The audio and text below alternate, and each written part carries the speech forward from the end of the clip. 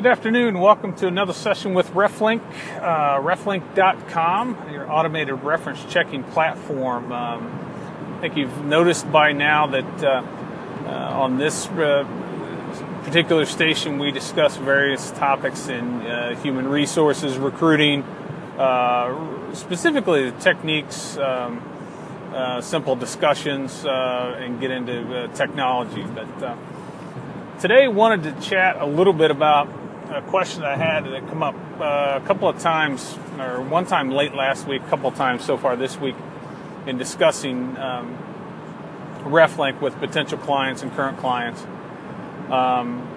One of the questions that have come up is how do you know that your references are real? Meaning that how do you know if you're automating the reference checking process? How do you validate that the person that's receiving your message or responding to your message is who they say they are or who they're supposed to be? And it's an interesting question, and I've answered this a number of times. I normally answer it the same way, in that if you automate your reference checking process or use an automated platform, I know with RefLink, we use mobile texting and or email to do this.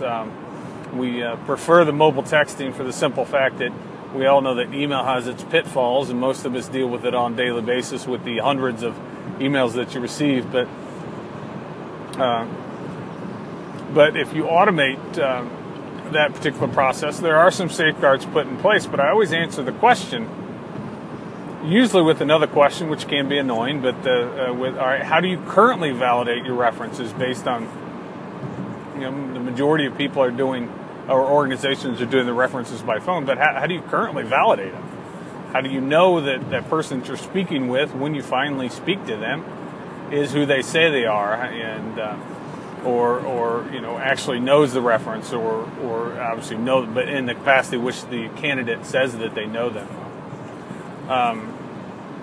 That normally draws the response of, well, we don't, and so they're asking a question dealing with an automated platform that that really can or can't be answered. But I know with RefLink, for instance, there's no fail-safe way to know that. If somebody's going to go to the trouble to create an email address and or a mobile number specifically so they can get by on a reference check, I mean, that's a lot of work, and perhaps you should go ahead and offer them a spot based on their ingenuity. But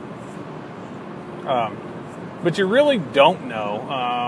Most platforms will capture and validate an email address. So that's one way.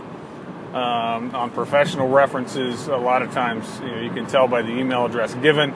If it's a Gmail or Yahoo address, then perhaps that would raise a red flag. Not necessarily just those two providers, but a personal email address that may raise a flag. Or same way with the mobile number. Does the email address match up with the mobile number? There are various services out there that you can validate that with, what have you. But they'll capture that along with the name. And doing some simple due diligence before you initiate the campaign is also another best practice, meaning that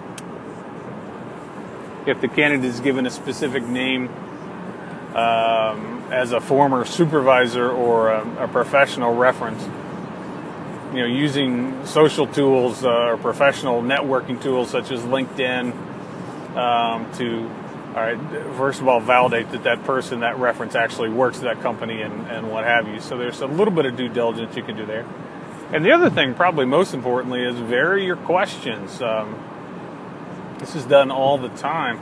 Ask the same question 2 or 3 different times, phrased differently in different parts of the interview, and compare the answers. So there's a lot of different ways to safeguard against this. And lastly, I always recommend doing a random audit, maybe once a quarter, or if there is suspicion, do a random audit by conducting the reference check, the exact same reference check using the exact same reference. Do it again in 30 days. So that about wraps up this episode. Appreciate your time, and as always, look forward to hearing from you. Thank you.